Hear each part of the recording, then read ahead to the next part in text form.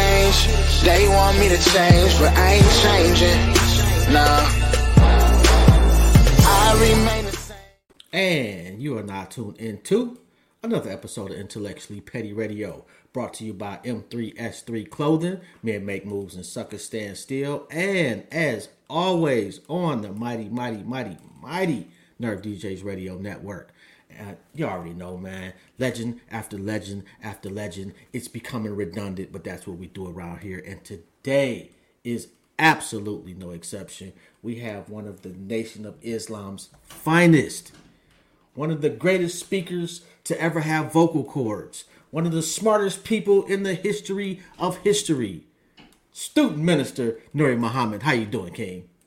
Oh, Brother Job, I'm so honored to share space and time with you, Mighty Warrior, and appreciate you and what you all do on this great platform. I'm just honored to be here to hopefully add value to your viewing audience. Man, stop it. Hopefully add value. You add value everywhere, bro. And first and foremost, man, I got to say one thing, man. Shout out to your barber. Oh, wow. He's been my barber since we were 13 years old. Really? I was the first head he cut, and I hope I'm the last head that he cut too. What was a 13-year-old Nuri Muhammad like? Oh, young and misguided, crazy, meddling in the streets. Come from a neighborhood here in Indianapolis, 40th and Boulevard, which was called Baja because it was so hot with madness and dope. So, at 13, I was messing around in the streets trying to, do what we did in that environment, make a little money, doing whatever we had to do. But, I was just a young, traditional, young black male without a knowledge of self, moving and operating in the environment, picking up bad habits.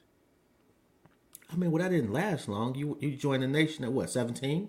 17. Yep, 17. Well, I tell you the truth, Brother Job. I was, when I was selling weed when I was 11 and 12, and I started selling. At that time it was powder cocaine, and you had the dope fiends rocked it up themselves. But when I was a teenager, I was messing around in the streets, and one day I was sitting on the porch and a thought came to my mind real loud. A voice said this: I wonder what the dope fiends were doing when they were your age. And instead of me going to the trap house or the liquor store to serve the people we used to serve, I went and interviewed everybody. And while I was interviewing them, I asked them, what was y'all doing back when y'all was younger? And the universal answer, Brother Job, was, oh, we was getting money just like you. And I'm like, what you mean getting money just like me? He said, we was hustling. And it dawned on me that if I'm doing what they're doing when they were my age, I'm en route to be doing what they're doing when I become their age. And the song wasn't out yet back then, but I said, hell no, to the no. To the no. And I made my mind up that I was going to, leave the streets alone. And anybody that's ever been in the streets know that it's just as hard to stop selling as it is to stop using. One's a fiend for the dope, the other's a fiend for the money and what it can do. So I was trying to get out, start doing the only thing I knew to go to church with my friends. I was going to Bible studies, 2 services. I was doing everything that the program rendered, but I didn't feel like I was getting enough strength to resist the pull of the streets. And I had at that time a girlfriend whose father was plugged into the Nation. He wasn't a member, but he was a supporter and a sympathizer. Mm-hmm. And she gave me some tapes of the minister and a book, Message to the Black Man. And she started getting back reinterested in what she had been exposed to since she was 4, 5, 6 years old. And the next thing you know, I read it, listened, I said, this is what I've been believing all my life. But from the outside looking in, Brother Job, it looked too disciplined, too hard of a life. And I said, well, if I can prove it wrong, I'm going to leave it alone. But if I cannot prove it wrong, I'm going to commit myself 100%. And here I am right now, suited and booted, 29 years later, after I made that contract with myself and my God. I spent 8 hours a day, sometime in the library, doing everything I could to prove it wrong. And I would bring a 8-hour, 5-day research, and the little brother on search post at the mosque, not no main person. In 5 minutes, he would defeat my argument. I said, well, that old saying, if you can't beat them, join them. That's one of my questions too. That's how that math went. And that's what brought me to the ranks. It was her. And I'm pleased to announce, Brother Job, that sister that brought me in at the age of 17, she joined a week and a half later. And in a year and a half, at the age of 19, we were married and have been that now for the last 29 years. What's interesting, my problem with religion as a whole, I'm just a secular, regular old guy, is I've always questioned everything I hear. I would go to church, and in my mind, I may not say it out loud, but in my mind, when the pastor would say something, I read the book. Yeah. I had legitimate questions. I've never heard anybody out loud question anything in the nation. Well, that's the beauty of the nation. Before you even become a member, you have to learn and memorize questions and answers. Everything we do is questions. In fact, if the reverend and the deacon that would tell me the same thing, Brother Job, because I had questions. I wanted to know how the ghosts get women pregnant. I wanted to know, it was some stuff I needed to understand. And every time I asked questions in church to the Sunday school teacher, the deacon, associate pastor, the reverend, you know what they would tell me? Look here, boy, don't you question God. Yeah. You just got to have faith. You just got to believe. And I did want to have faith. And I did want to believe, but I wanted to have some knowledge to base my faith on. Otherwise, I would have blind faith. But I learned from my teacher, the Honorable Minister Louis Farrakhan. Look at this. Look at what Jesus told the people to do. He said, ask, and it shall be given. Seek, and ye shall find. Knock, and the door shall be open. So he said, ask, seek, knock. And if you take the first letter of ask, seek, and knock, it's ASK, which still spells ask again. So who said don't question God? So you had the right approach. You just weren't attached to the right belief system that could have given you those answers. I came with that same investigative mind. I came with that same reasoning, logic, deduction, and inference. But when I brought that to the mosque in the nation, it wasn't shot down and looked down upon. I was patted on the back. They smiled at me and loved that I was as inquisitive as I was. And the answers that I received from the messages I studied, from the conversations with the soldiers, from the books that I was reading, were more than satisfactory to the questions I had in my mind all my life. And thus I'm here. Okay, so let me ask you this. Where did you get the name Nuri from? And what is the power in the name? Well, to take the second part first. In the scripture, in the book of Isaiah, there's a verse that says that a good name is better than gold. At that time, silver and gold was the medium of exchange. So just like we exchange paper, which is supposed to be a note backed by silver and gold that is not backed by now, which means it's fiat currency, another program for another day. But suffice it to say that a good name better than gold. Gold's a medium of exchange. A medium of exchange is something you put in the market to get out of the market what you want. Well, if you give someone a good name, not only does the name it doesn't describe them yet, but it gives them a description of what they should live up to. That's the reason why when the slave master brought us to America. There was 3 primary culprits in the slave trade process. Slave maker, it was a slave trader. That's the one that got us here. Slave maker, the one that's broke us down. Slave master, the one that managed us on the field.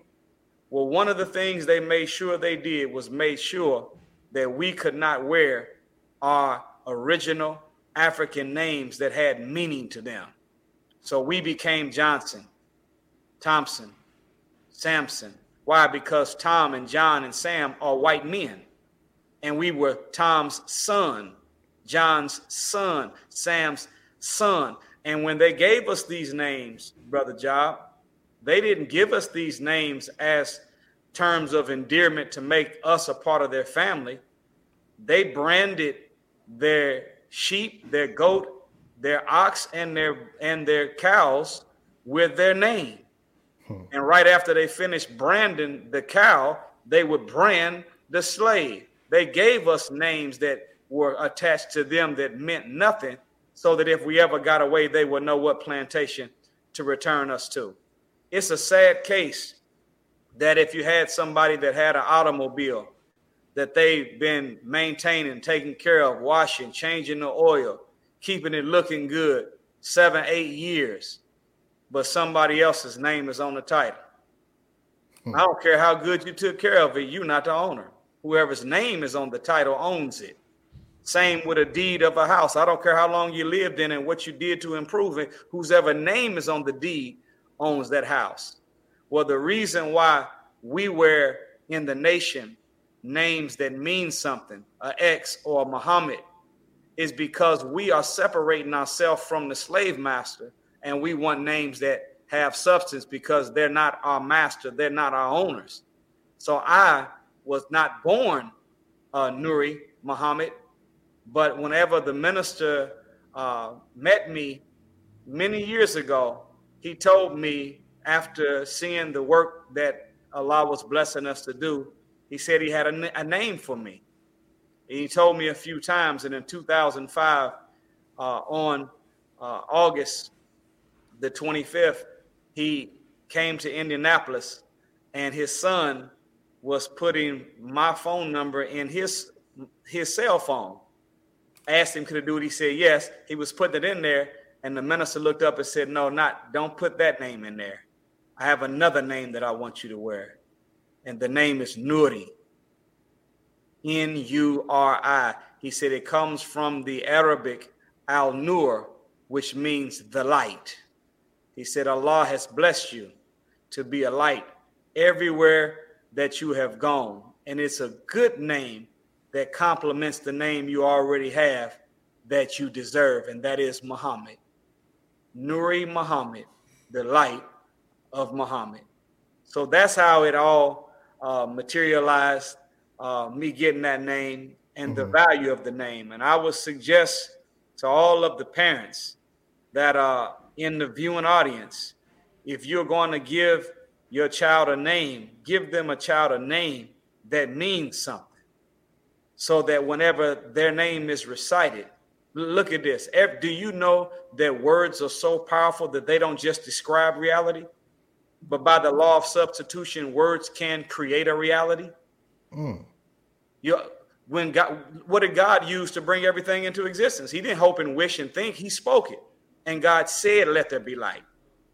And God said, let the stars adorn the heaven. And God said, let us make man. And God said, let the firmament cover the earth. In the Quran, it says it like this: when God deems a thing, he simply says to it be, and it is. So when you use words, words don't just reflect or describe reality. Words have the authority by the law of substitution to create it. So if your child is not yet wise and you still name him Alim, which means the all-knowing, even though he's not yet that, every time you call his name, Alim, pick up your bag, Alim, come here for a minute, his mind is going to say Alim means all-knowing. I got to get me some knowledge. See, you know what's interesting about that? That's the math that was used for us before we were kidnapped Caucasianized and westernized by this enemy, we always had names that meant something. Didn't mean the child was that yet, but every time we called him by that name or her by that name and she knew the meaning, he knew the meaning, they had something to work for. I interviewed a brother out of Detroit, Minister Freedom, and he said that they didn't name their children for maybe like a week or so after they were born because they wanted to watch and see their characteristics and kind of let their characteristics name themselves, which I thought was pretty interesting. I wanted to ask you about financial coonery. What exactly is that? Well, it is the ignorant spending that black people engage in a nutshell. And we right now, Brother Job, do you know that black people last year and the year before brought in an estimate $1.3 trillion?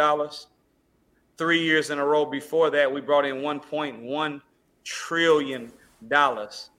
Mexico only brought in 637, and Spain only brought in 750 billion dollars. So we brought in nearly double Spain and double Mexico, yet Mexico has a 76,000 square mile landmass with 103 million people. Spain has a 208,000 square mile landmass with 47 million people. By the way, that's the same population as black people in America.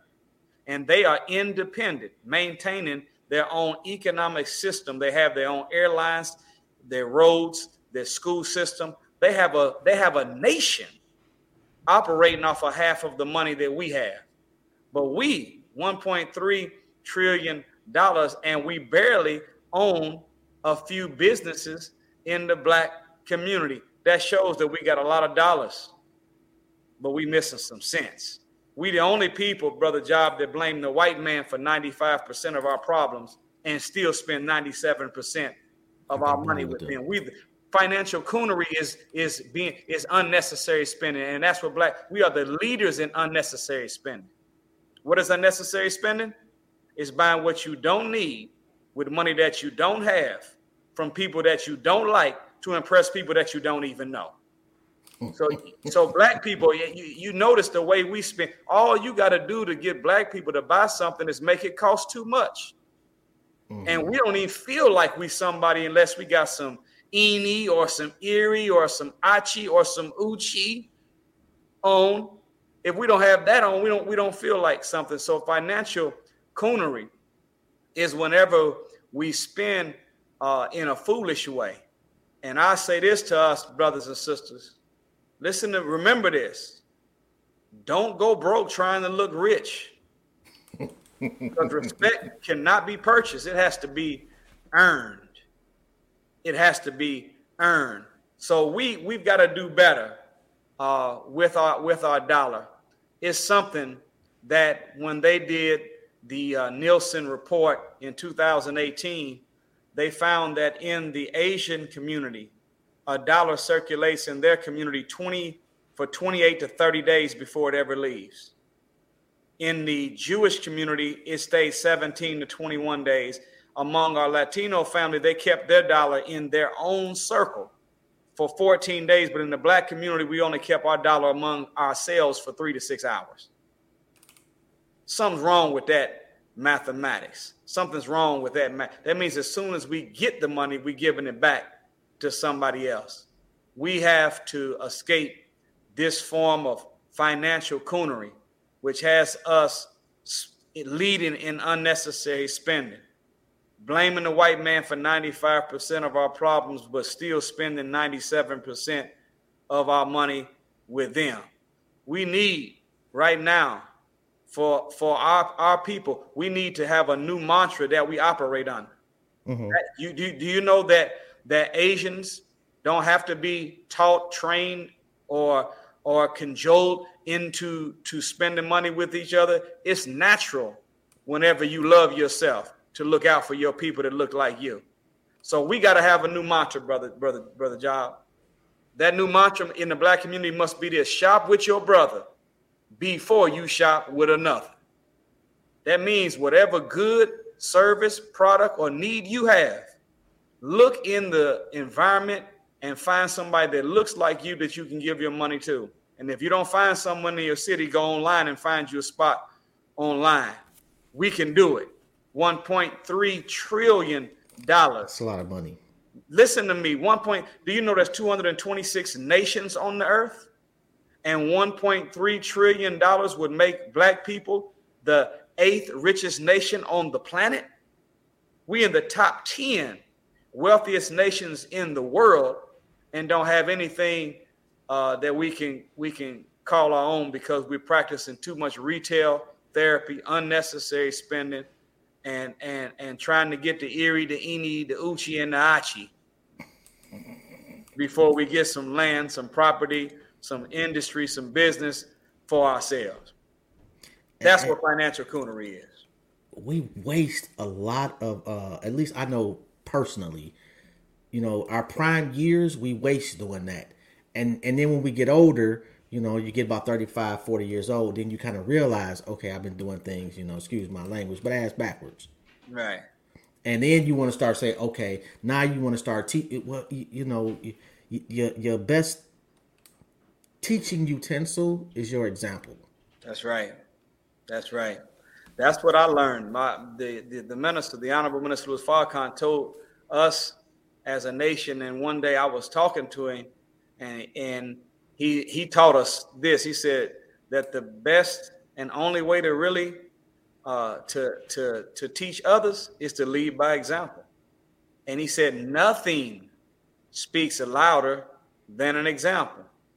And whenever you have in language a sentence that doesn't have subject and verb agreement, then you have a fragmented sentence that doesn't make sense. It produces miscommunication. And when you got people talking one way and living something different, then they are what you said. We are what we are. We were bass awkward. You ain't catch that, brother John. You didn't catch that. So we have to. There's a new catchword in the black community that's a decent catchword, and it's financial literacy. But that's only the beginning. To be able to be literate, all that means is I know how to do is sound out letters to say what a word is. But literacy has to lead to comprehension. And we need not only financial literacy, but we need financial comprehension and financial understanding. And I've been blessed to show a formula by the study, what I call a meta-analysis of probably over 100 different books on finance and the use of money and the psychology of money over the course of the years. And you'll find that white parents don't just teach their children financial literacy, they teach them financial comprehension and understanding. And this is a universal code. If you live a life and you put 10% of your money to the side as a savings, another 10% for investment, and hold that money at least 1 year, and then another 10% you give to a charity that will help the rise of your people, and then you modify your lifestyle to live off of that 70%, then if you do that consistently, and remember this, out of that money that you do use, make sure that when you buy a home, that your home never goes past 28% of your monthly income. That's your mortgage shouldn't be more than 28%.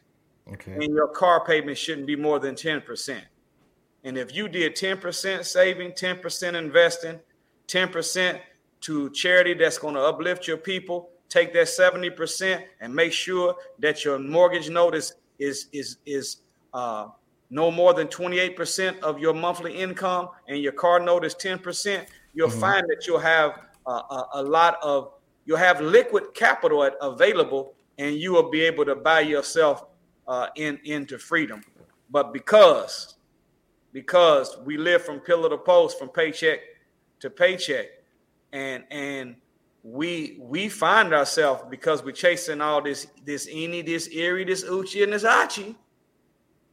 We find ourselves at the end of a cycle with more month at the end of our money.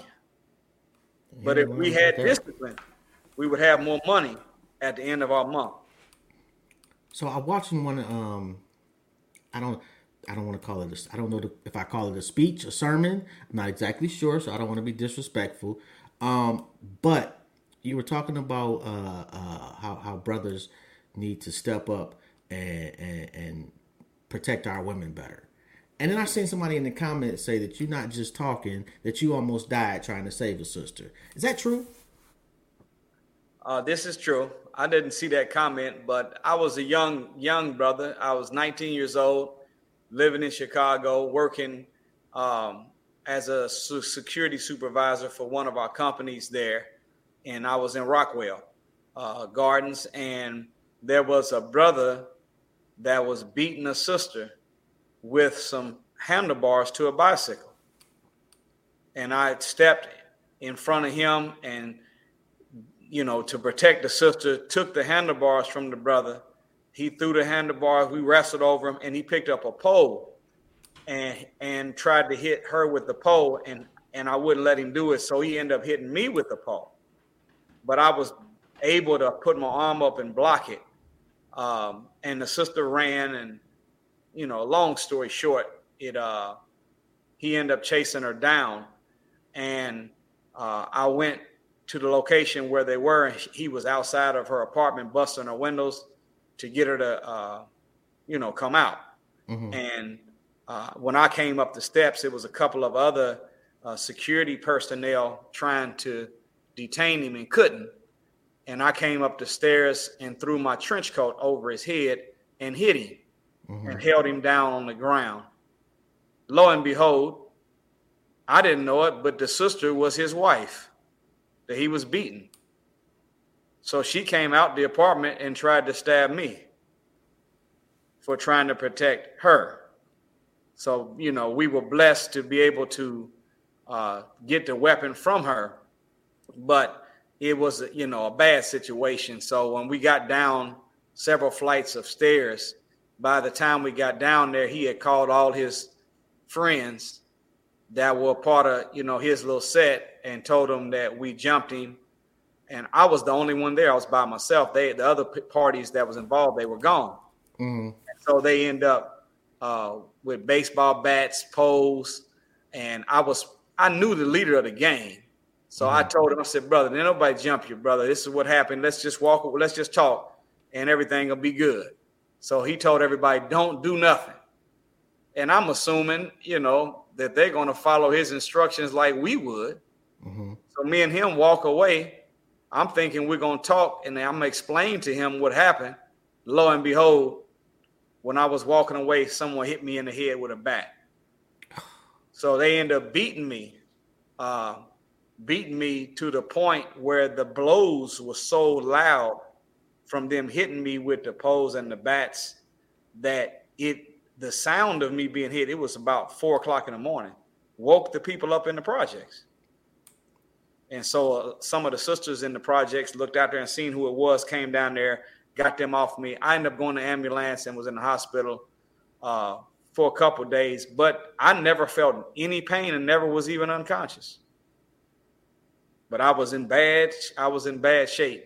And, I went back over there to work, and we were able to resolve it. And them, both the brother, the head of the gang, and the brother that we got into the situation with, they ended up working for us. So, but it is true. That is a true story. Young 19-year-old brother that loves his people and didn't want to see his sister get done like that. And I tried to do my best to stop it, and we were able to stop it. It just started something else. And that didn't disillusion you at all? No, see our people, I don't know if you remember in school whenever they first started talking about this. I think I may have been junior high school. they start talking about grading certain people on a curve. Yeah. And what justified grading on a curve was the social and the economic background that a student came from. So based upon the environment that they lived in, the poverty that they experienced, and the lack of knowledge that they possessed, they were taking the same test, but they were graded on the curve. With us as a people, we have been hit in the head and left for dead. We've been robbed of our name, culture, language, land, moreways, folkways, norms, religion, God. We lost all of the essential things that our individual nation member needs. So whenever we deal with our people, we have to judge our people on a curve. So I don't, there's a scripture, Brother Job, that says that a blind man has no sin. And our people are spiritually and mentally and economically, we've been blinded. So anytime conduct comes from us, even if you're the victim of it, you got to grade your people on a curve. So that's how I seen it through the lenses of the teachings of the Honorable Elijah Muhammad then and now. And so, I didn't think that the best thing to do was go back and beat the savage. The best thing for us to do was go back and teach the savage. So that's what we did. And by the grace of Allah, we were, successful to a degree in that assignment. I've been friends with student minister Troy Muhammad for a few years now. And I've had the privilege of being around him in different environments on occasion. And I'm always in awe at how he multitasks. And I always wonder, I never really asked him, but how do you deal with the pressure? Because you got people calling you, you're a student minister, so people coming to you for advice. They want to talk about their marital problems. They want to talk about, the car note. Yeah. Who do you talk to? How do you deal with it? Well, we know we have a good regimen, and we should be able to communicate with the Lord of the worlds. And I'm not saying that in just some cliche where we just pray and talk to God, but the another form of communication. You know what the Honorable Elijah Muhammad said one time? He said, if you want to talk to God, read the Holy Quran. So whenever you talk to God, or you're in a communication with God, it's more than just prayer. He didn't say when you want to talk to God, just pray. He said, read. So nursing on the word, and the benefit of really wanting to save your people and wanting to help your people is whatever problem they have, you offer what you know, and you constantly are trying to dig to get more, to be able to give, to be able to help the people you love. And then by you studying, trying to get knowledge to be able to help them. And you know that more than likely when they ask you the question, you won't have their book in front of you to be able to quote it back to them. So you got to memorize it. Then accidentally on purpose, because you're studying to help them, you memorize and then you internalize. And when you internalize, it becomes a part of you. So you end up kind of almost engaging in self-counseling all the time, because you're trying to study to help other people. So I believe, and I'll say that of course I've gone through great trials in life, but I believe that the God loves us, his people, so much that anyone that is trying to help them, you automatically get his help for you. So that's the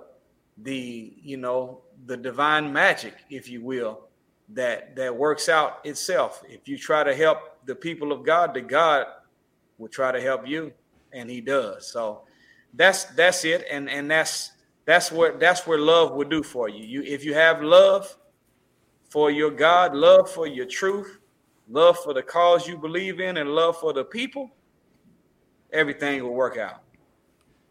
And speaking of counseling, I know you do, do you do marital counseling? I'm assuming so. I try not to, but I do. I try not to.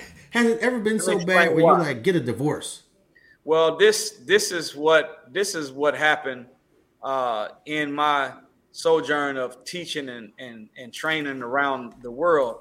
It hurt me, Brother Job, because as we were being invited to speak in various different type of settings in different places, almost all the time, those that were inviting us, after we got finished with the program that they put on for the public, they always wanted to pull me to the side with relationship problems that they were having. So I'll be honest, I got tired of being already tired from teaching 2, 3, 4 times that day. Then I'm back at the hotel getting ready to go get in the bed. They want to pull me off to the side by the copying machine in the lobby. Want to know, can they ask me something?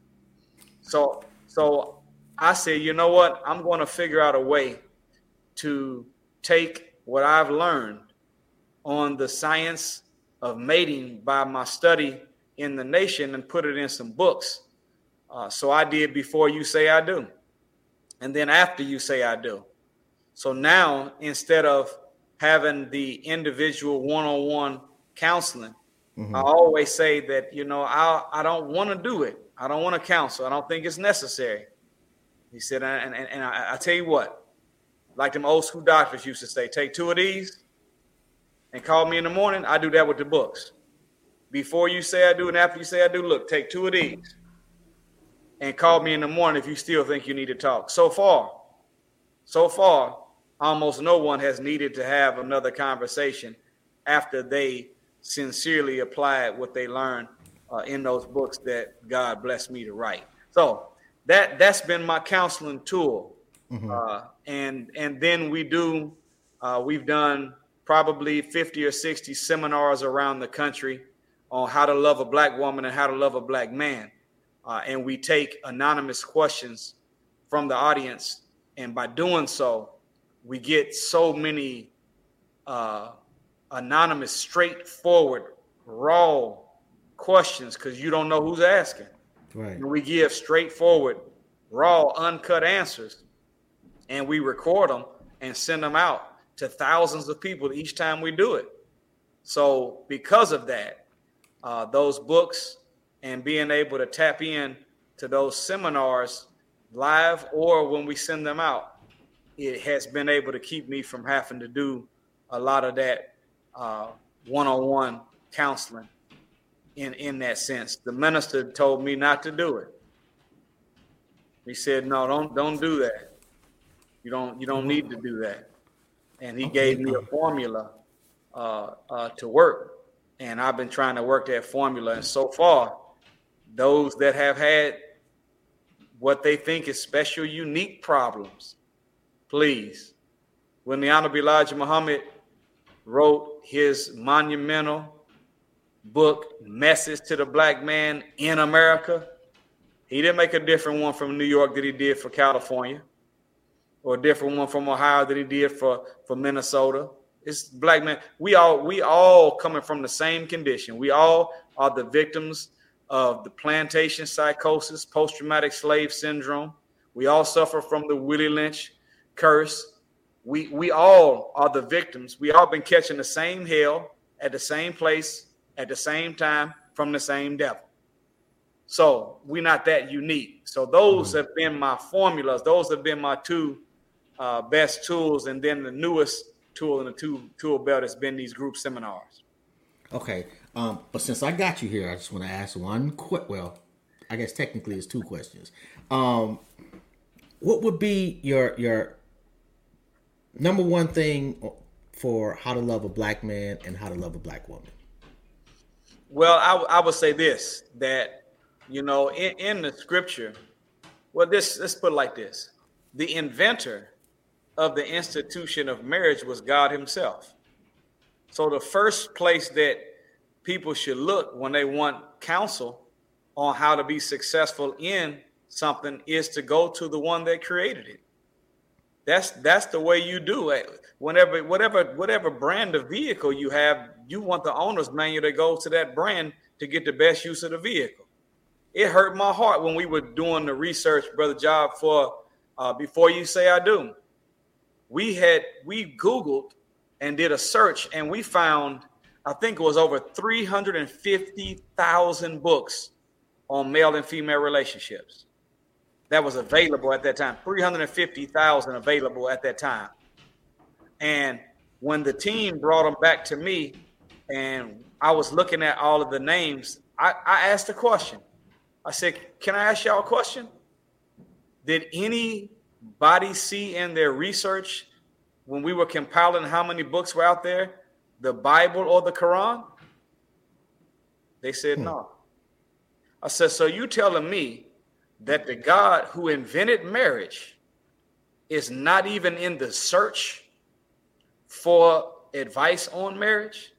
So I learned something, Brother Job, from the minister in a message he did in 1983. Wow. I was 9.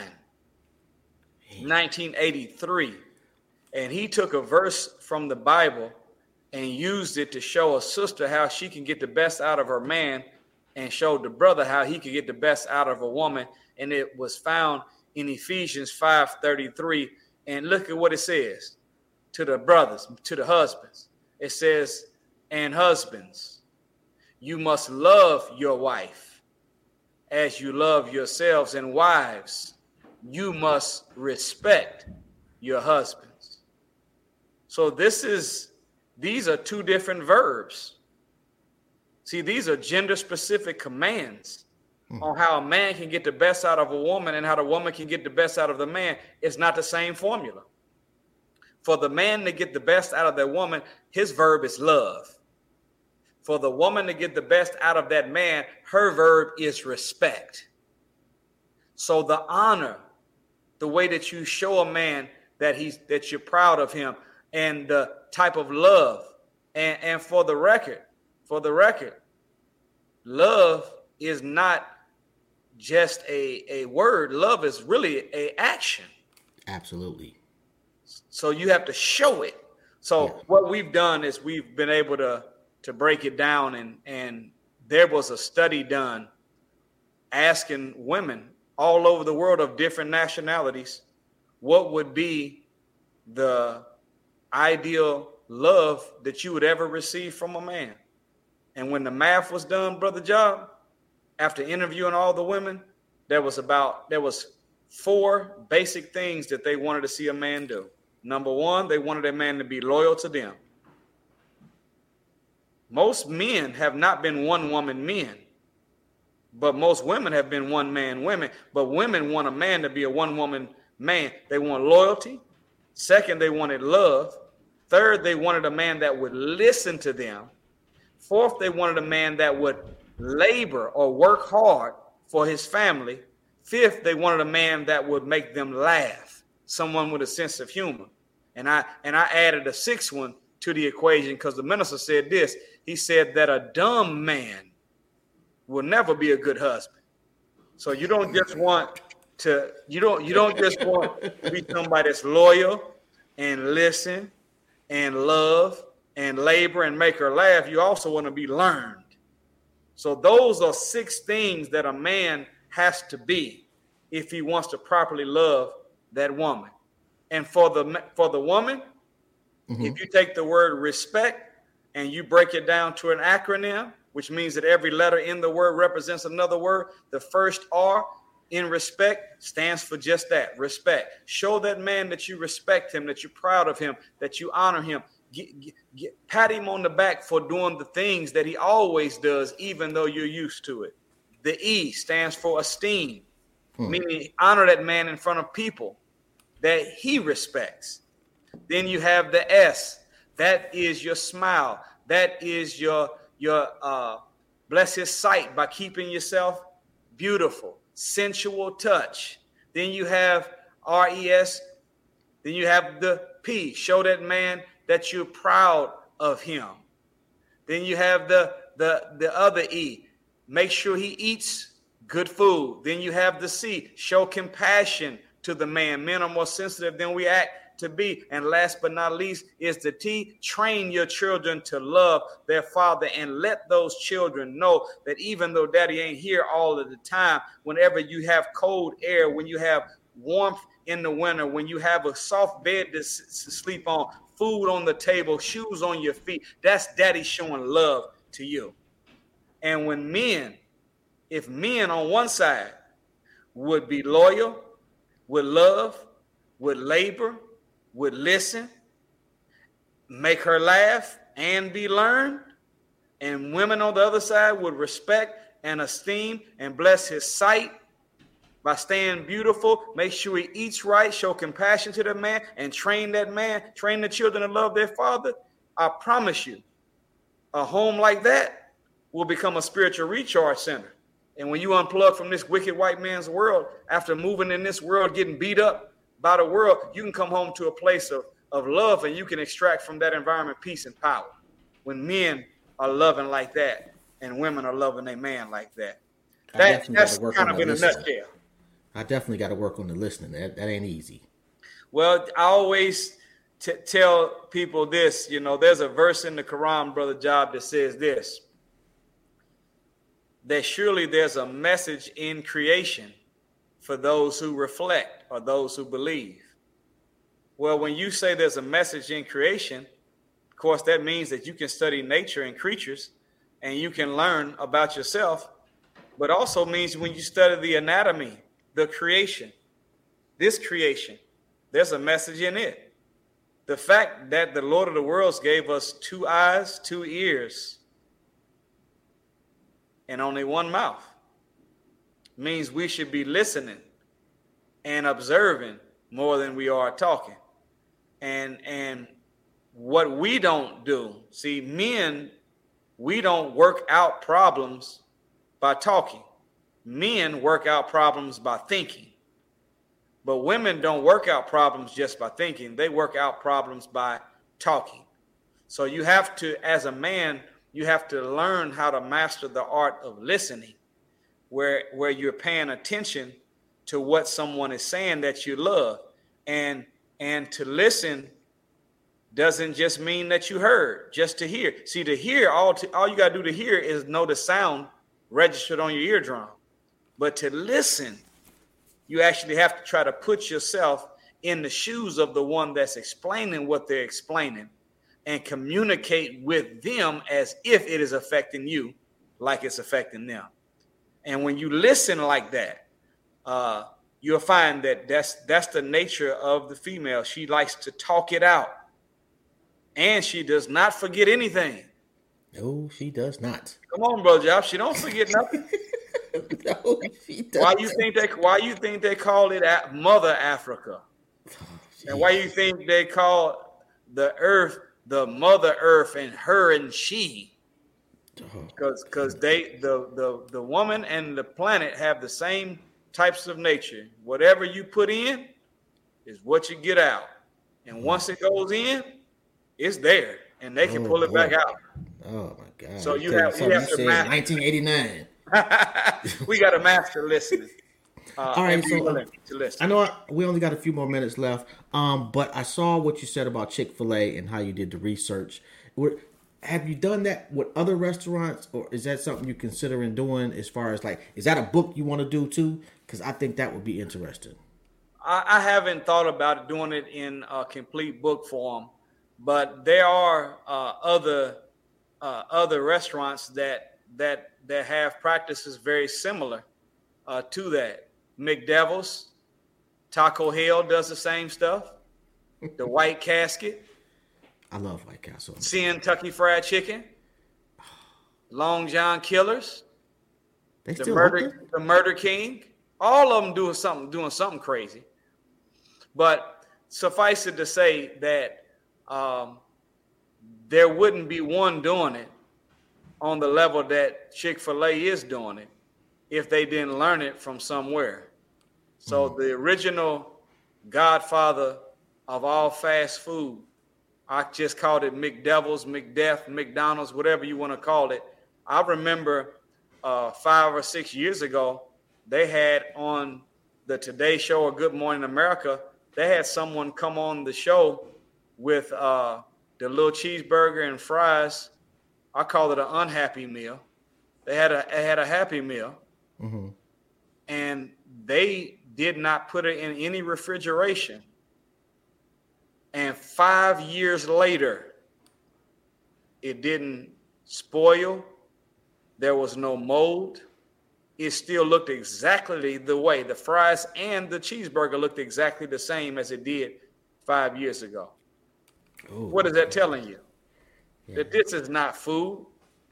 This is an industrialized commodity posing as food. This is good tasting plastic.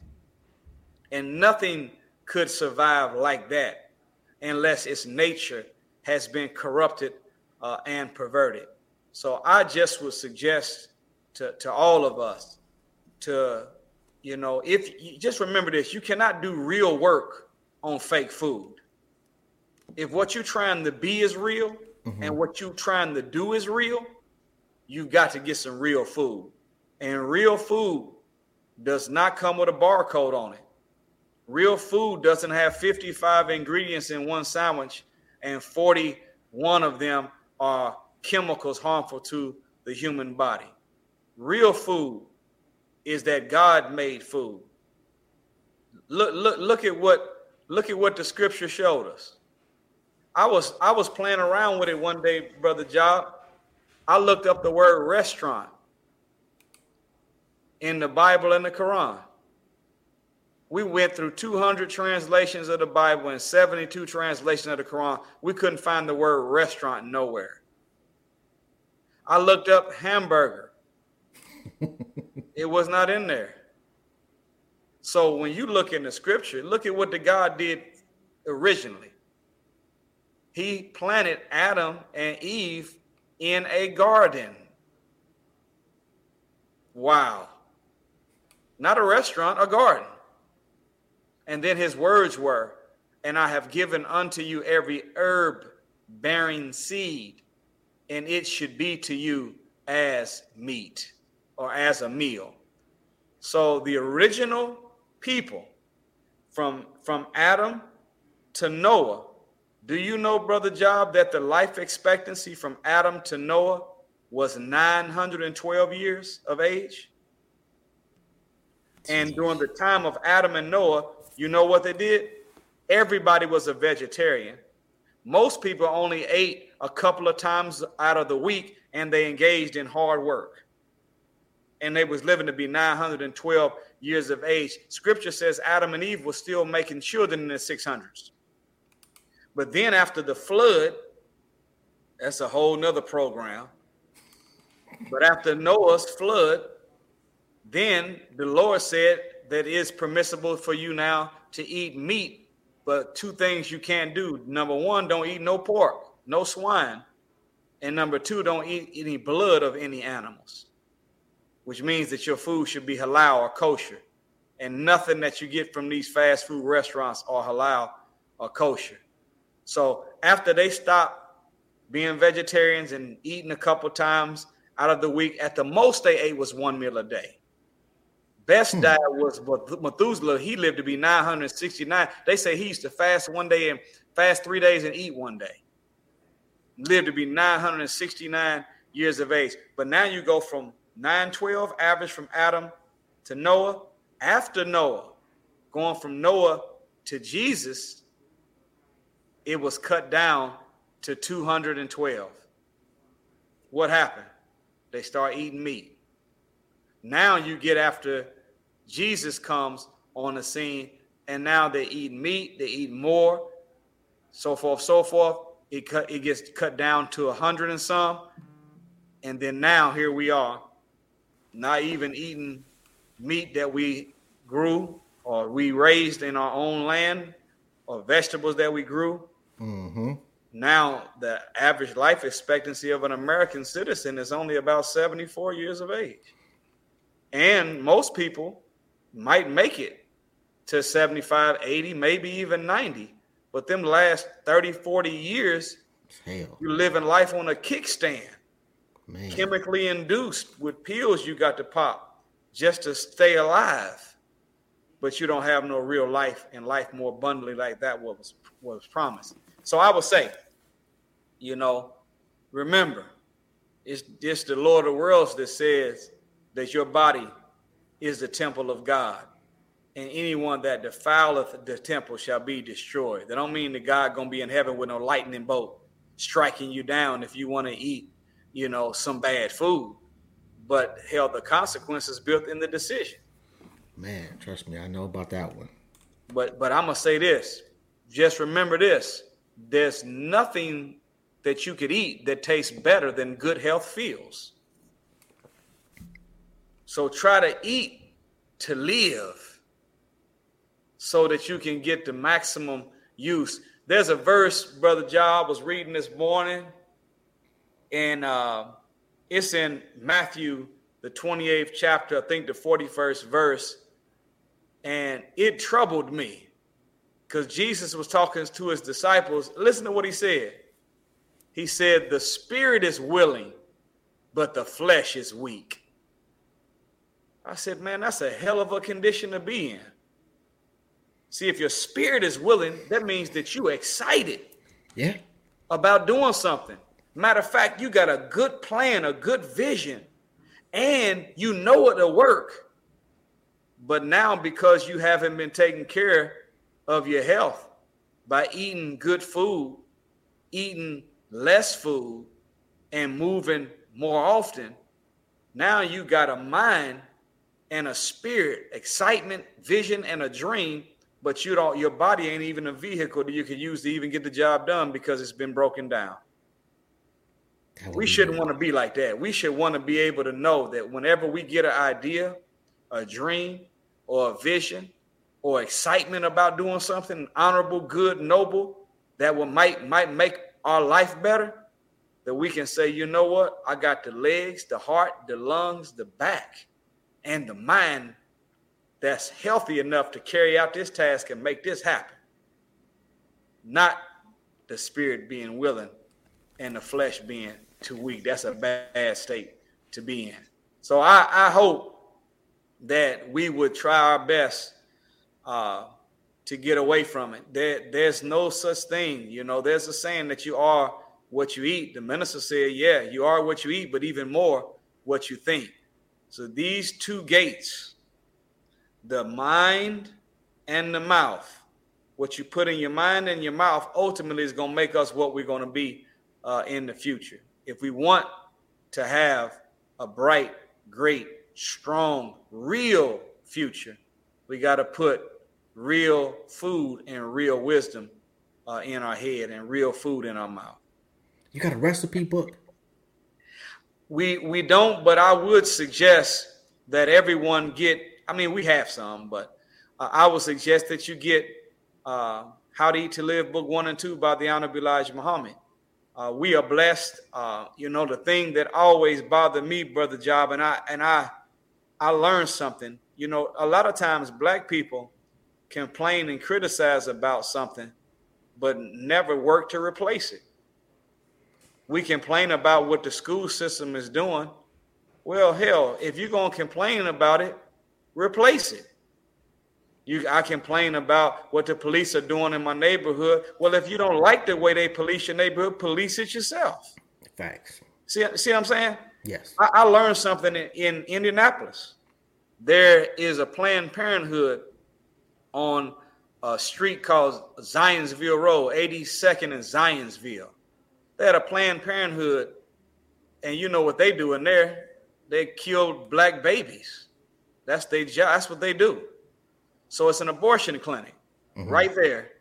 I used to see people standing outside with signs all the time protesting. But a couple of years after protesting, I looked, and next door to it, they built a facility bigger and better than the abortion clinic. And it's called a pregnancy center that teaches mothers how to be mothers. I said that's what we got to start doing. You don't like that the Koreans are following you around in the beauty supply house? Hell, they'll post up next door with LaQuisha's beauty supply house. You don't like that what they're doing to you in the restaurants? Well, don't just point it out. Put one next to it. So we've been blessed to not only be able to critique a Chick-fil-A, I call them Sick-fil-A, or Popeyes. But now we have an alternative. We have Eat to Live Cafe here in Indianapolis, where we serve good, clean, real food at a very good price 6 days out of the week. So we have a restaurant. Next door, we have another restaurant called Always Bean that's owned by some of the members in our complex. So, I'm saying that don't just, if you're going to criticize and complain, put 10% of your energy talking about what your enemy's doing, and then take the other 90% of your energy replacing it with something better.